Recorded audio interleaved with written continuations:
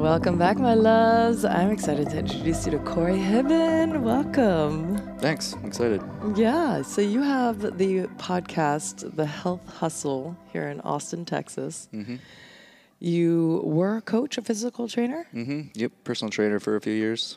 Awesome. And we're going to talk about how to lower your blood sugars through physical exercise. Very exciting for a lot of people that don't want to get off the couch. Love it. But yeah, we'll share some of the easier ways, and then what are some of the more higher level things you can get into. Sound good? Yeah, I love it. Yeah, and then but share first your journey. I want to hear why you started the Health Hustle. Yeah, it was definitely a non-traditional route to podcasting, I would say. So outside of my work, I also do marketing and website design for people, and it really started as a place from a mentor at the time. Was just trying to help me find other avenues to basically find clients and to find leads and to find people to work with. And coming from that background of being a trainer and working in healthcare, those were the people that I was also serving from a marketing standpoint.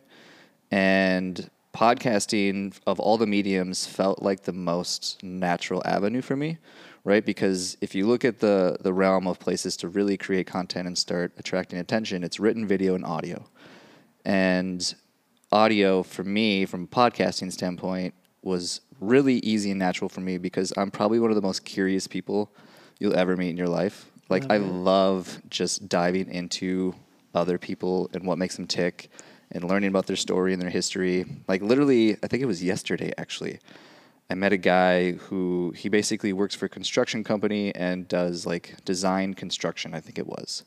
Something I really honestly knew nothing about. I know nothing about real estate or construction or anything like that. And like, I spent probably an hour just asking him questions of like, how does that work? And what do you actually do? And what kind of houses do you work on? And like, how do you actually formulate that? And all that stuff, right? Nice. And so to answer a long-winded answer to your question of like podcasting is like, that was the avenue to start having conversations with potential clients. And it's honestly grown into so much more than that. It's grown into just like community and people finding out about it and like random people recognizing me from the show. And it's like, wow, this is interesting. Like, this is more than I ever anticipated it to be. And now I'm just like riding the wave of that, of what that's going to look like. So yeah. I love it. Yeah. I love podcasting. Mm-hmm. I mean, it is my happy place. I was doing video for a while, and I just, podcasting takes that element of a camera in your face and having to perform off the table to some degree. And it's just, you get deep into a conversation. And of course, now we're videotaping it because that's what you got to do. But yeah, it's funny. I so much prefer to just be my voice and like go deep into what needs to come out versus how it needs to be seen. I think it also attracts a very specific audience of people that, generally speaking, want to learn and want to grow and want to have like depth of a understanding of something versus the quick hits of a social media or something like that. And so I always think a lot about that. I would say, like, generally speaking, like, people probably listening to this show are probably pretty educated. They're probably pretty smart. They probably are very curious people and they want to learn a lot about a topic, which is why you go to podcasting, right? If you're just looking for entertainment, you're probably not necessarily on a podcast. So interesting. Yeah, you're right. It does lead to the more inquiring mind. Mm-hmm. Yeah. Yeah. Love that. Okay, let's jump in then. So I'm, as you know, type 1 diabetic, so I'm pretty well versed with what leads to my blood sugars skyrocketing. What I find fascinating, and a lot of people that don't have diabetes don't always know this, is that high intensity training will often make my sugars go up. And I'm, from my educated guess, I would say that that's because it's a fight or flight response to a stressful experience. And so my body's releasing sugars to run away. Mm-hmm. And it's interesting because sometimes it doesn't. I burn through 100 units, which is 100 points, which is what I expect. After a workout, I expect to go from 200 back down to 100, which is where I should be. But sometimes I finish my workout and I'm at 260. And I've gone up after an hour of hard training. Right. So that's always interesting to me. I would venture to say that has something to do with the food that I ate prior, and maybe it's still digesting, and I was unaware of it. But more often than not, I'm having pretty much the same breakfast, a nice smoothie, and it's a low glycemic smoothie with water and just berries, which are low glycemic. And then I go to the gym and I work out. But I find that the days that I push harder, my sugars go up. Yeah, I would say I'm sure it's just a response from your body of like we have a lot more energy, we need expenditure here, and so it's finding glucose to basically push into your system to have as a source of energy for this intense workout that you're doing. Yeah.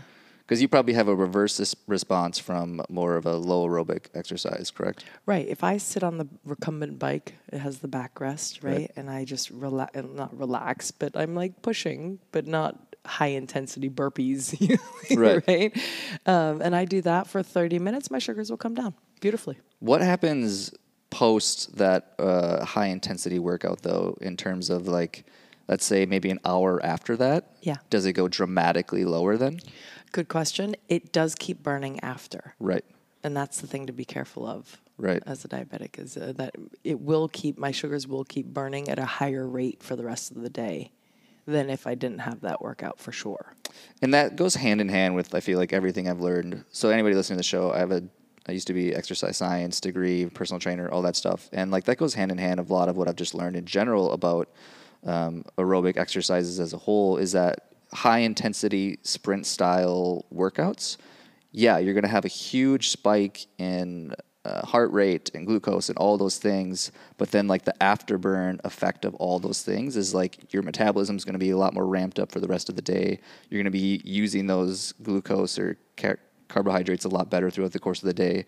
And so like that's always the confusing thing I think for a lot of people is that like they think doing more the slow, steady state aerobic stuff is a better solution, but they're forgetting the fact that like doing a high intensity over the course of an entire 24-hour day actually might be better. So yeah, there's definitely, I need less insulin the rest of the day for sure. Right. Yeah, I'm burning through sugars. Right, which makes a ton of sense. Because even from a muscle building standpoint, which is another amazing way to handle a lot of the glucose in your body, is that doing a high intensity workout, again, is actually a better way to essentially build muscle. Like it just challenges the muscles a lot more and requires them to build bigger and stronger versus doing a slow, steady state, as you know, isn't all that wonderful for building muscle. So, okay. So there's something to do with the cardiovascular part where there's high intensity, because that's where it's intense for me is the cardiovascular part, because you're right. Yep. So incorporating the cardiovascular with the weightlifting essentially is what creates actually stronger muscles overall. 100%. Really? Yeah. Cool. If you dig into a lot of the research on this stuff, yeah, interval over the long course is like when you look at a short little snapshot of what's going on with like a steady state versus a hit, yeah, it might be a little confusing, but when you look at an actually 24 or 48 hour window, yeah, high intensity training. I mean, it's the classic like just understanding who we are as humans of that we're really good at sprints. We're horrible at like long distance or extended periods of time. Like take stress, for example. Like stress is the perfect example of this. Is like we do really well with like a short interval sprint or a really stressful situation. Like we can deal with it, we can handle it. But if you have chronic stress over weeks or months or years even, it's horrible for us. It's super degrading for us, right? Like we were essentially bred for sprint, rest. And that's true for all endeavors, whether that's like actually working, like working on your job, like work in sprints, or that's physical endeavors of like sprint and then chill for a while, right? We're sort of like lions. Like we want to sprint after whatever we're going after, both physically and mentally, and then we're going to chill the rest of the time. Like recover. Yes. Right. Exactly. You're reminding me of this study. It's a little off the exercise topic, but it's an interesting one where they took mice, poor little mice. They shocked them every day at the same time for the same duration in one group. And they saw elevated cortisol levels after the shock, but then the cortisol levels would come right back down right after because they knew when it was coming and how long it would last. And after time, it didn't spike as much. The shock didn't have that much of an effect, but there was an effect, but they brought themselves back down to baseline very quickly. Another group, they shocked them at different times for different durations. So they didn't know when it was coming and how long it was going to last. And what happened was those mice had elevated cortisol levels throughout the day because they knew at some point it's coming, right? And so that led to higher inflammation, higher disease rates. And I find this fascinating. They correlated it to the human experience in childhood. If you have, like these experiences are rare and it's very quick, a burst of stress, versus a parent that may be abusive or, not so emotionally stable, and you don't know when the shock is going to come or how long it's going to last. Those children are much higher levels on the cortisol, end up with higher levels of inflammation, and not surprising, diabetes. Wow. Yeah.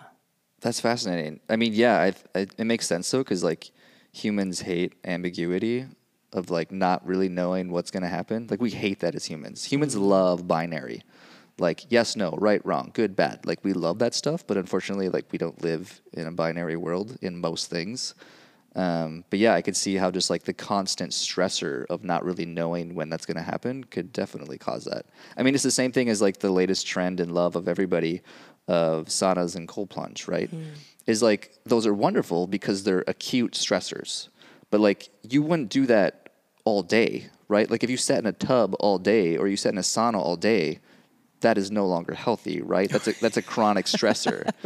Right? And so that's always the case for humans, like I said, for almost all endeavors, is like we do wonderful for acute stressors because it challenges you just enough to maybe help you grow a little bit or help you achieve that next PR or whatever it is.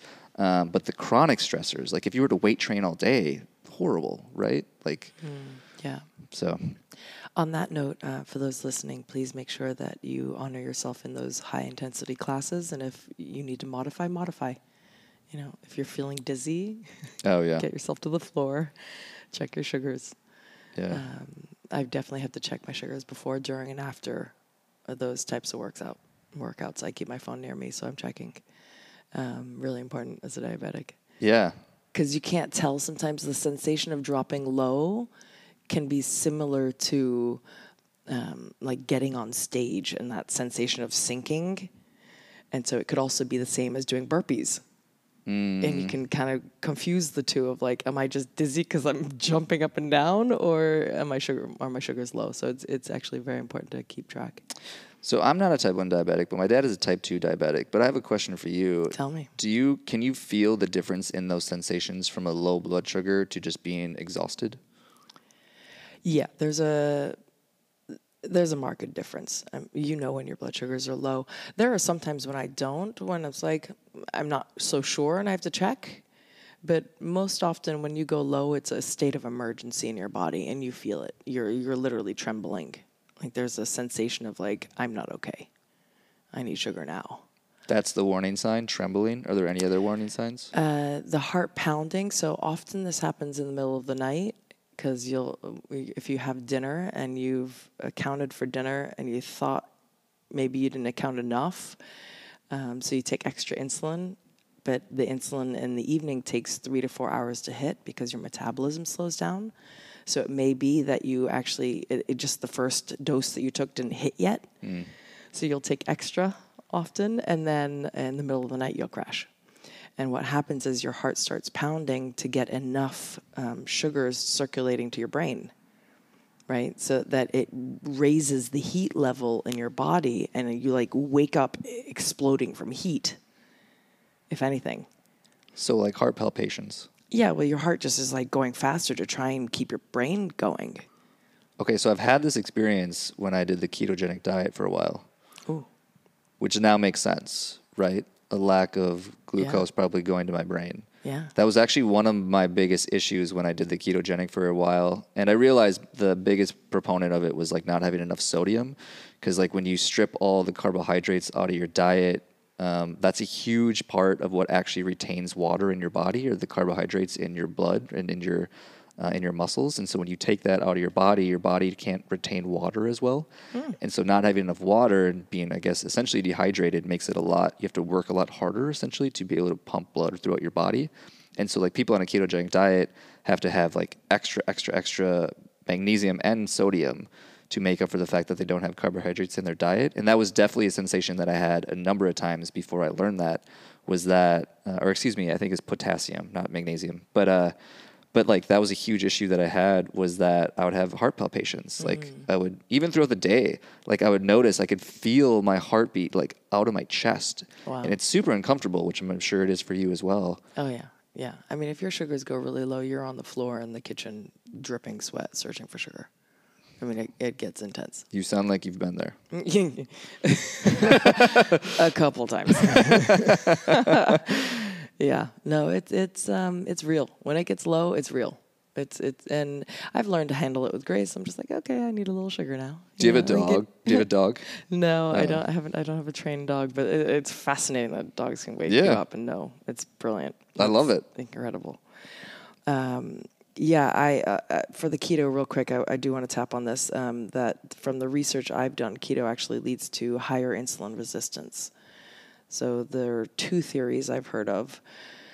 One is that fat is a much more efficient fuel source, 9 times more efficient than carbohydrates. So the cells will naturally soak in the fat, and the glucose, the cells will be like, we've got a full tank, we're good, we're going to close the doors, and then the glucose stays in your bloodstream. That's one theory. The other theory is that the fat coats the cells and actually blocks the insulin receptors for where the sugar can get in. Either one, high-fat diet leads to insulin resistance.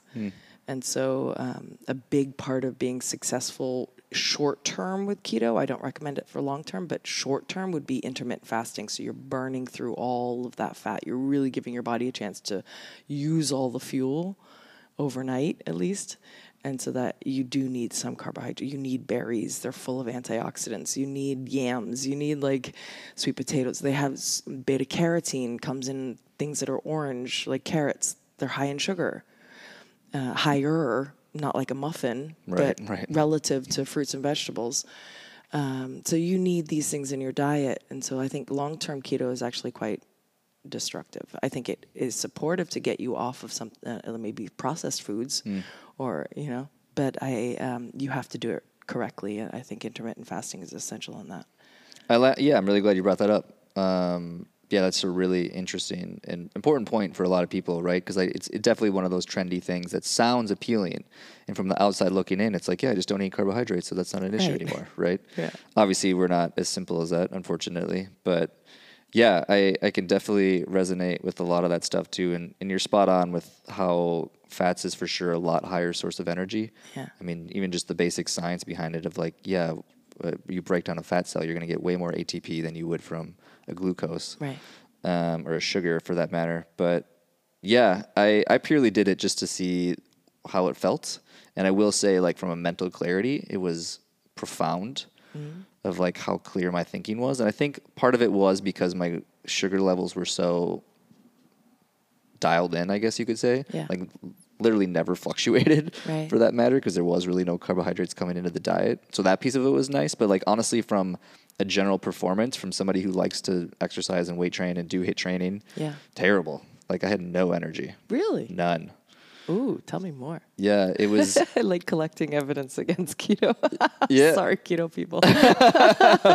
Yeah, and it makes sense. I've talked to a lot of other like athletes about it as well, is that you need sugar for an explosive source of energy. It's faster burning. 100%. Yeah. So when you're purely running on fat, it's just not great for things like weight training or jumping on a box or doing a hard sprint or whatever it is. However, though, there is something to be said, though, about like more endurance style athletes. I've talked to some endurance style athletes that talk more how it is actually more conducive for something like that, right? It's because like you're not sprinting, you're trying to run 100 miles, right? Or whatever it is, which is like for a long-term duration, fat is an incredible source of energy. There's a reason long distance runners are so skinny. They have no fat because they've burnt it all because they're running so much, right? So. Right. If you had a lot of sugars in your diet, processed, refined sugars I'm referring to, then yes, it could lead to brain fog. So doing a keto diet and cleaning all that out will have remarkable results on your clarity. Yeah. For sure. 100%. I like to look at it this way. If you had 2 bowls, one is full of the highest quality fat you can get, like Dave Asprey's C8, whatever, right? Just a bowl of it, right? Yeah. And then the other bowl is full of colorful berries, organic, fresh, raw, ripe berries. If you looked at those two bowls, which one looks more nutritious? Berries. Right. Because we're not just eating for protein, fat, and carbs. We're eating for tens of thousands of phytonutrients that support our brain health, our cell functions, our detoxification channels. Right. So we're not just looking for fuel. There's compounds in these fruits and vegetables that we need. Totally. 1,000% agree. I've competed in a couple of physique shows where like the diet is broccoli, rice, and chicken. Oh. Right? Like that's a pretty or sweet potatoes, I guess, for that matter. Yeah. And it's like, how much nutrients are in any of those ingredients, if any? Right? So yes. Well, in the broccoli and the sweet potato, I'd be sure. I'd give those credit. Yeah. But it's just it's generally speaking a very bland diet, right? It's a lot of, it's limited for sure, ground turkey and tilapia and maybe some asparagus. I don't know. Wow. But so yeah, there's not a lot of nutrients in it. And so anybody who's into like the bodybuilding type world, I tell people time and time again, because people ask me about it obviously, and it's like, yeah, it's a great endeavor. It's a fun challenge, but by no means compare it to a healthy lifestyle in any way, shape, or form. I think a lot of people get that twisted. It's like, look how fit you look. It's like, yeah, but am I healthy? Right, which is a whole nother conversation. Right. Which I honestly like. That's been a really big thing for me over the last like maybe 2-3 years, is just understanding that fitness in general isn't necessarily healthy. Like I honestly have like pulled back from a lot of that, of like going to other fitness conferences and just being very involved in that world of health and fitness and wellness, and just like really discovering how fitness and health are not congruent always, right? I think we like to put those into the same sentence, but it's not necessarily the case, right? The harder you might go into fitness, I think actually the farther you get away from health in a lot of ways. Interesting. Tell me how. Like when you look at endurance athletes or Ironman athletes or really high level athletes of any form for that matter, is like they're fit as hell, but I would argue if they're actually healthy, right? Because you're pushing yourself again to that limit where your body can't really recover from a lot of it, right? Is like the guy, I'm sure you've probably heard of him, the Ironman cowboy. Have you heard of this guy? Yeah. Like that's an incredible physical fitness endeavor to do 50 Ironmans in 50 days, right? What? But like, what is healthy about that, right? No, you're breaking your body. Right. After 150. Right. Oof. Wow. Yeah. It's cool. I think it's fun to have those endeavors, but I want people to know like those aren't the same thing. Yeah. Right. Let's go back to the more sedentary, your average, right, individual. How do you get them off the couch? Like, what's some of the motivating drivers that support your clients back in the day? Wow, what a friggin' great question. You have to enjoy it. And that might be a contrarian thing for a lot of people, is that I think the most important thing to know from the get-go is that we change best by feeling good, not by feeling bad. And what I mean by that is I think that we often punish ourselves for not doing the things that we want to do, which is actually the worst thing you could do. What a better approach to do is to reward yourself for the smallest possible thing that you can think of, right?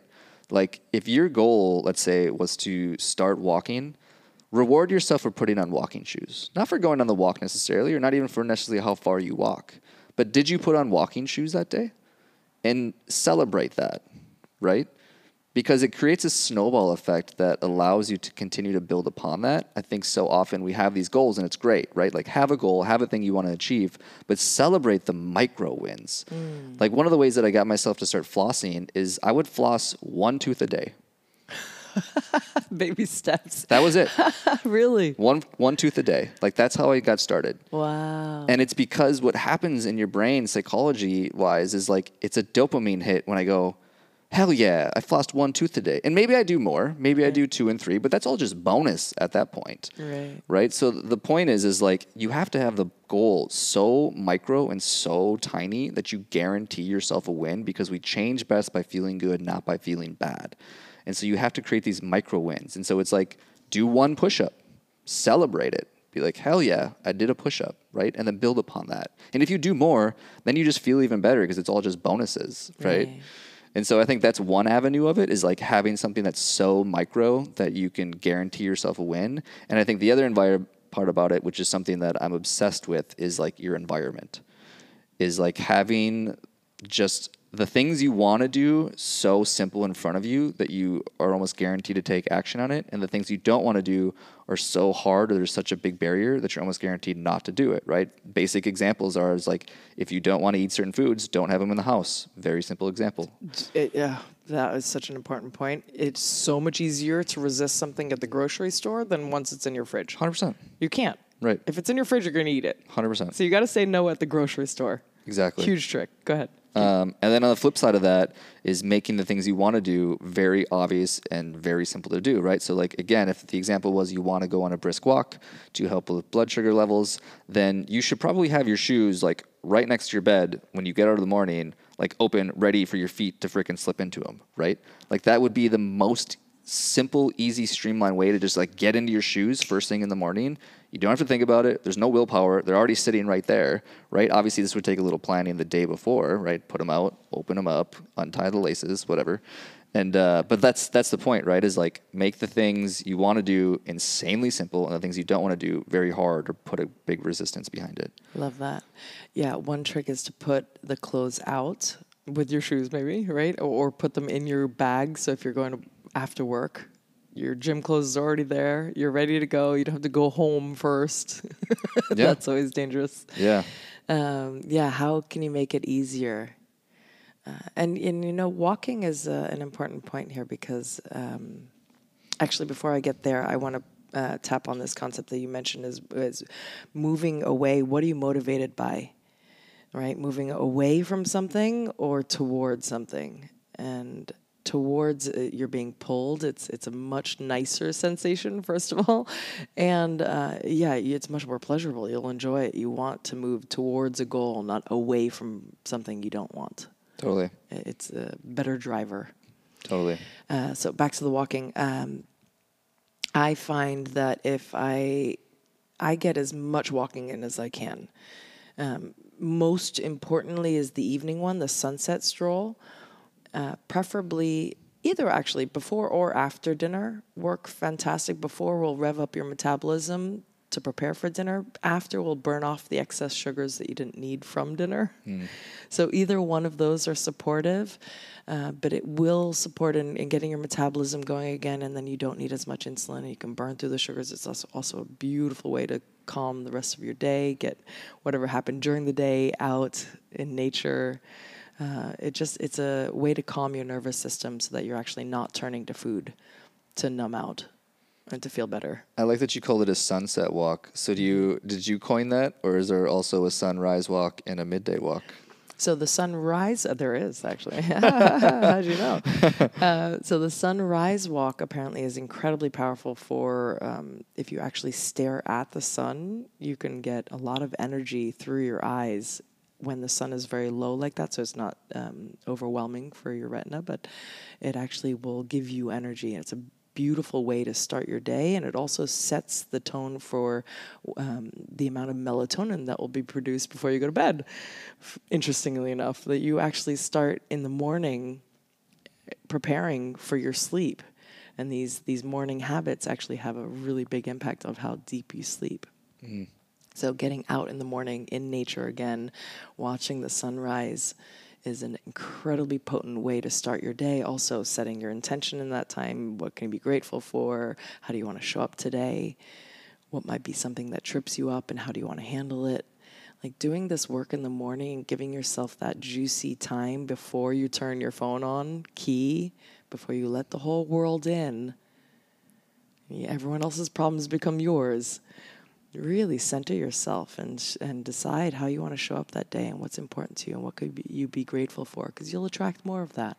And then the midday walks is right after lunch. If you can do a couple of laps around your building or anything around the neighborhood, even 15, 20 minutes make a world of difference to your whole body. For the record, that's why I didn't respond to you this morning, is I was doing my morning. I don't check my phone. Got it. I don't do any of I that. thought you forgot about me. No.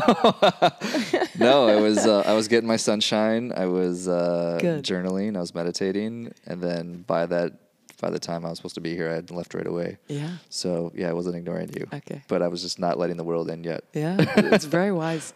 I'm telling you guys, if you can do this in the mornings, it's even if it's 5 minutes, just give yourself 5 juicy minutes. The morning is the most peaceful time of the day. Do not give that away. Yeah. I want to double down on what you were saying about like catching that sun first thing in the morning too, because like I think it's really interesting. Have you heard about the guy who lived underground for like 3 months? No. Yeah, it was a guy. It was a scientist, obviously some dork. He was doing some. For all the scientists out there, you're not a dork. Well, I can say because I am a scientist, right? I went to school for science. So, but he decided to spend, I'm pretty sure it was 3 months, 90 days, I'm pretty sure it was, underground, no sunlight, no sunshine, nothing. And he just wanted to see what the human was like, essentially, without knowing when the sun was up and when the sun was down, and like how that would affect everything, right? Like wow, how often he was awake, how often he slept, all those things. And honestly, the thing that was most fascinating about the study and the way that they were able to track it is that he had some sort of communication device to like people outside of being underground, where he could tell them when he woke up and when he went to bed, right? And the rest of the time he just did whatever the hell he wanted, frankly, and he had enough food and everything, whatever. And what they found, though, which I found so fascinating, was that regardless of the fact of like, even though he didn't have sunshine or sunrise or sunset or any of those things, and I'm not taking away from any of those things, but regardless of that, even though he didn't have those things, he still consistently had a 24-hour cycle of everything that he did. And what I found so interesting about that was basically they started diving into like, that's really interesting that even without the sunrise or the sunset, he still worked in 24-hour cycles, right? And what they were finding is that to literally to our cellular level, everything works in 24-hour cycles or circadian rhythms, right? And so like you can do yourself a huge benefit literally to your cellular level by just like cueing your 24 hours or your natural circadian rhythm by catching a sunrise first thing in the morning or catching a sunset later in the evening, right? Is like you're literally sending signals to your cells, to every part of your body of like, we're in rhythm here. Like this is the cycle of how we work every day, day in and day out, and especially for people who travel a lot, right? Is like where you're switching, where that cycle normally lands and falls based on sunrise and sunsets. If you go somewhere east or west coast or whatever it is, of still catching that sunrise and sunset and how beneficial that can be literally to your cellular level. I just think that's just really important. So love that. Thank you. Yeah. Yeah. Nice. Yeah. Okay, so we've got walks, we've got high intensity. What are some other exercises or weight? Okay, I would like to go to weightlifting because I have noticed that when my muscles are stronger, I burn sugars just walking around. No question. Yeah. Are there specific techniques? I find myself going to ass and abs. And sometimes shoulders. That's my workout. Did you coin that, or is this ass and abs? No, you really? You never well, heard that? I'm just thinking like that sounds like a program you're doing or something. No, my trainer would always make fun of me. He's like, "So what's for today? Ass and abs?" I'm like, "Pretty much." But hey, man, if it makes you happy, I mean, whatever. No, okay, but expand, please. Are there any specific like lunges or squats or like are there things that people should have in their routine more often? Compound, if I had to put it into one word. Okay, what does that mean? Just like compound lifts. The biggest quote unquote muscle building, and I want to preface this especially to like any of the females out there who always are like concerned about building muscle, getting bulky, whatever. Which let me preface this by saying I've been weight training for, I don't know, 15, maybe 16 years now at this point. And if you knew how hard it was to build muscle, like I've been consistently weight training for well over a decade. And it is incredibly hard to build muscle. So do not be concerned about looking bulky. Like if you have any idea how hard I work to look this average, it's ridiculous. Ah. And so like, it's not a concern. So just keep that in mind. But the only reason I bring that up is because like when I say compound, I'm talking about things like squats or deadlifts or pull-ups or whatever. Your large muscle exercises. Those have been proven time and time again, like forever, that they are the greatest things for actually building good, healthy muscle onto your body in the shortest amount of time, without having to do a ton of extra auxiliary work of like curls and tricep and whatever, name your thing, Right. which are all fine. But like really at the end of the day, like if the pure goal was just muscle building to help with some of the glucose stuff, Yeah. compound lifts, like you could literally get away with doing 5 exercises a week and cover 90% of what you're hoping to accomplish. Really? Right? Like it could literally be squats, pull-ups, deadlifts, overhead press, and maybe a barbell row or a bench press. And like with just those exercises, you could basically cover 90% of what you're hoping to accomplish. If you just got good at just those things, literally just those things, you would accomplish most of what you're trying to get. So Interesting. Are you a 3-set, like 10 reps kind of guy? for the most part, yeah. I mean, and that's both physically and psychologically. I think that's the most comfortable for most people. So it's something they're most likely to stick to. If you want to get really nerdy on it, like there's a lot of stuff about how you could do single sets to failure. Yeah. Or you could do like, what are they called? Slow negatives. Like there's a lot of protocols out there now where basically you go 1 set and then the last set you do forced reps. So there's stuff out there like that. But honestly, at the end of the day, it's like, yeah, I think most of that classic stuff that you've heard from forever is pretty tried and true because it's like, one, it's less mentally painful, right? Like doing a single set to failure is super uncomfortable. It hurts. Yeah. Like sink in and suffer because this is going to suck for a while. It sucks and it works. So when I did this at University of Florida, but I agree with you, I'd much prefer the other option. But when I was at University of Florida back in the day, they were trying out this, they were researching essentially this 1 set to failure. And so you basically, the concept is you raise the weight until you cannot push, like if you're doing leg extensions, you cannot do a single another leg extension between 8 and 12 reps. Mm-hmm. You have to fail at between 8 and 12. If you can go to 13, you're up in the weight. Yep. And I went from leg extensions of 90 to 200 in a month. Oh my gosh. In a month. That's impressive. Yeah. Had you been training prior to that though? I've always trained. Okay. So wow. So even having already passed like the newbie stage or beginner game stage. Oh yeah, I wasn't a newbie. Wow. That's really impressive actually. Yeah. No, it works. But I mean, like it almost breaks you. Oh yeah. Mentally it's horrible. Sure. It's agony. But then, so you had to get to the failure, and then you had to hold the position. So full leg extension for 10 seconds, then 10 seconds down, negative, right? Mm-hmm. And then you had to try and pump out 3 quick ones. Like, it burned you till the end. So every once in a while, I'll do that. I'll just incorporate it in. Or now my new favorite is, I'm blanking on the term, but it's stagnant. What's the word when you... Isometric? Isometric, thank you. When you just hold, isometric holds. Yeah. So leg extension using one leg and hold it there for 10 seconds, and then hold the other one, and then keep going back and forth in these holds, and then do pumps. Oh my God. Really, you can't walk for like 3 days. Awesome. I love it. I know, I was just going to say, I'm glad that you said it was your favorite. I like to be sore after a workout. Otherwise, I feel like I didn't really do much. Most people do. I like that sensation. Sure. Those don't go hand in hand for the record, but most people do feel that way. Why? Tell me why. Being sore isn't always a sign of a good workout or Okay. actually building muscle. Okay, tell me why. Because oftentimes, like, let's say, for example, you had never worked out ever in your life. You went to the gym and you just hammered a leg day, right? Like squats, lunges, kickbacks, all the things. You literally did all the things. And for the next probably week, you're going to be miserable, like how sore you are, right? Like it's the classic, you can't get off the toilet, right? Everyone has been there. Yeah, yelping like a puppy. 100%. 100%.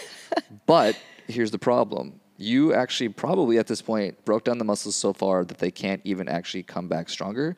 They're just repairing themselves to get back to where you started in the first place. Oh, so you actually don't even get stronger after doing something like that. Really? Yes. So. Oh, this is such good news. Yeah.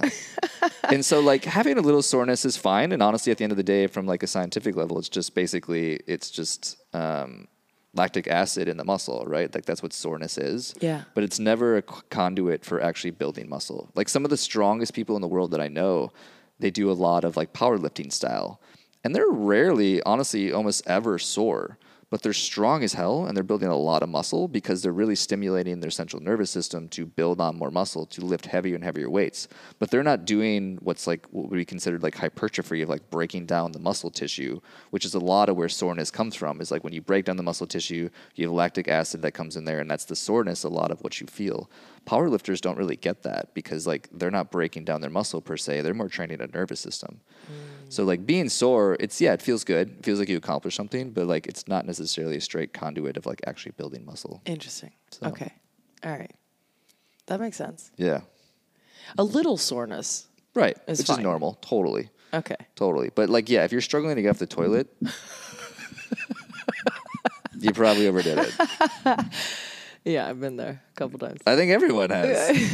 If you've never been to the gym and you go to the first time, like think about the first times you started working out, weight training specifically, right? Like the first time you started weight training, how obnoxiously sore you were. I can remember my pec muscles. I'm a typical dude, right? So like you said, what'd you say? Butt and ass and abs. Ass and abs. Like I feel like for a guy, it's like chest and biceps. Right. Like that's the classic. Right. I remember when I first started training, I think I was like 17 at the time. And yeah, it was like bench press and curls. And I remember like I couldn't even pick up something in front of me. Like going to the grocery store, I like couldn't even like pick up the groceries because my chest and triceps were just fried. But that's funny. Which wasn't good looking back at it, but whatever, we learn. That's hilarious. It's cute. Okay, so anything we're missing? I feel like we've covered a lot. No. Burning sugars, working out. So I do like to do, so when I do a high intensity training, I like to follow it up with a lower intensity bike ride or walk home or something 20 to 30 minutes to kind of burn through the sugars if I do notice that my sugars are high after a high intensity. That's one point I'll make. I love the walking. The more walking, the better. You'll feel better physically. You emotionally will handle your stress of the day better. You burn through the sugars. It's an incredibly important. You'll be leaner, all around. The more walking you do, the better. And it seems so. It's easy and it's delightful. I mean, to be out in nature, watching the sunrise or sunset is delightful. Mm-hmm. To take a break mid part of your day and go for a walk outside, even if it's forced, for 20 minutes, will change the rest of your day. You won't come back to the office and need to nap at 3 o'clock. It does. It reinvigorates your whole system. Totally. So get walking in. Question for you. So a lot of people do this intermittent fasting, and then they like to go to the gym on an empty stomach. I've heard this is great for men and destructive for women hormonally. Is that true? What do you recommend? Totally agree. Yeah. Done a bit of digging into this as well. And yeah, you pretty much nailed the punchline there. I personally do a lot of it. Purely, I would say selfishly, the reason that I do it, honestly, is because of like the mental clarity that I experience. Kind of like the keto thing is like I enjoy the mental, like I'm fasted right now. I probably won't eat till noon today. But I just enjoy that mental clarity of like how I feel being fasted. Yeah, unfortunately for females and menstrual cycles and how your guys' hormones are always fluctuating. Yeah, it's not so fun. It's not as conducive. Well, it's actually funny because I was actually just talking to a couple of girls here in town about it, and she literally pulled out her app. I think it's called Flow. Nice. And of course. Yeah, and we just got deep into the rabbit hole of menstrual cycles and how that affects things and how there's different stages. And there's like, I think she was saying there's like 4 stages So okay, Ovulation. so I did. Yeah, so I did. Yeah. I do remember some of this. But anyways, to the original question about the intermittent fasting stuff. Yeah, the females have it a little bit more challenging. Of like, yeah, you start getting over like 12 hours of fasting for females. In most cases, like, yeah, things can get a little bit tricky. It's not that you can't do it, but it's definitely not as simple or conducive as a male. So for any of the females out there, definitely. Make sure you know what you're doing if you're going to be doing some of the intermittent fasting stuff, especially as somebody who's a diabetic, like no question. Yeah. But yeah, guys have it a little easier, which is true for most. Always. Yeah. Everything. So. Okay. Awesome. Thank you. Yeah. Anything else? I don't think so. I think like really just the main message I'd love people to know is like finding something, like I was saying earlier, that's conducive to you and something that you enjoy. Because like we're always our worst self-critic. We always like to slam ourselves when we don't do something. But the unfortunate thing about that, or even maybe the good thing about that, is like recognizing that that's not a great way to approach good habit and behavior change. Like the best way, if you really want to make changes and start doing the things that you say you want to do, is like create wins, have victories, celebrate, like do the things you enjoy, and then you're probably going to continue to do it. I love ending on this note. Do the things that bring you joy. Dancing is a form of exercise. Like dance, put your headsets on in the middle of in your house, or you can be outside if you want. I dance when I walk now on the boardwalk. I don't care. I'm now one of those people. Yes. Because you know what? It brings joy to everyone else. And I'm jamming out. I'm burning extra calories for sure. Because I'm doing my little like jiggle while I'm walking. Love that. It just lights your whole world up. It changes everything. So yeah, swimming, going Barton Springs pools, getting natural pools. Like find things that you love to do. Yoga, dance classes. Like it doesn't have to be golf, sports. I mean, like it can be a whole variety of different things. It doesn't have to be weightlifting at the gym. I literally saw a girl yesterday. I work out at Auditorium Shores all the time. And I saw a girl there with her dog, with her big headphones on, just dancing her ass off, like throwing this ball with her dog, just like having a great time. Yeah. Just with her dog. Yeah. It's a perfect way. It's a great way to practice not caring about what other people think, too. Totally. Because who cares? Totally. I love that.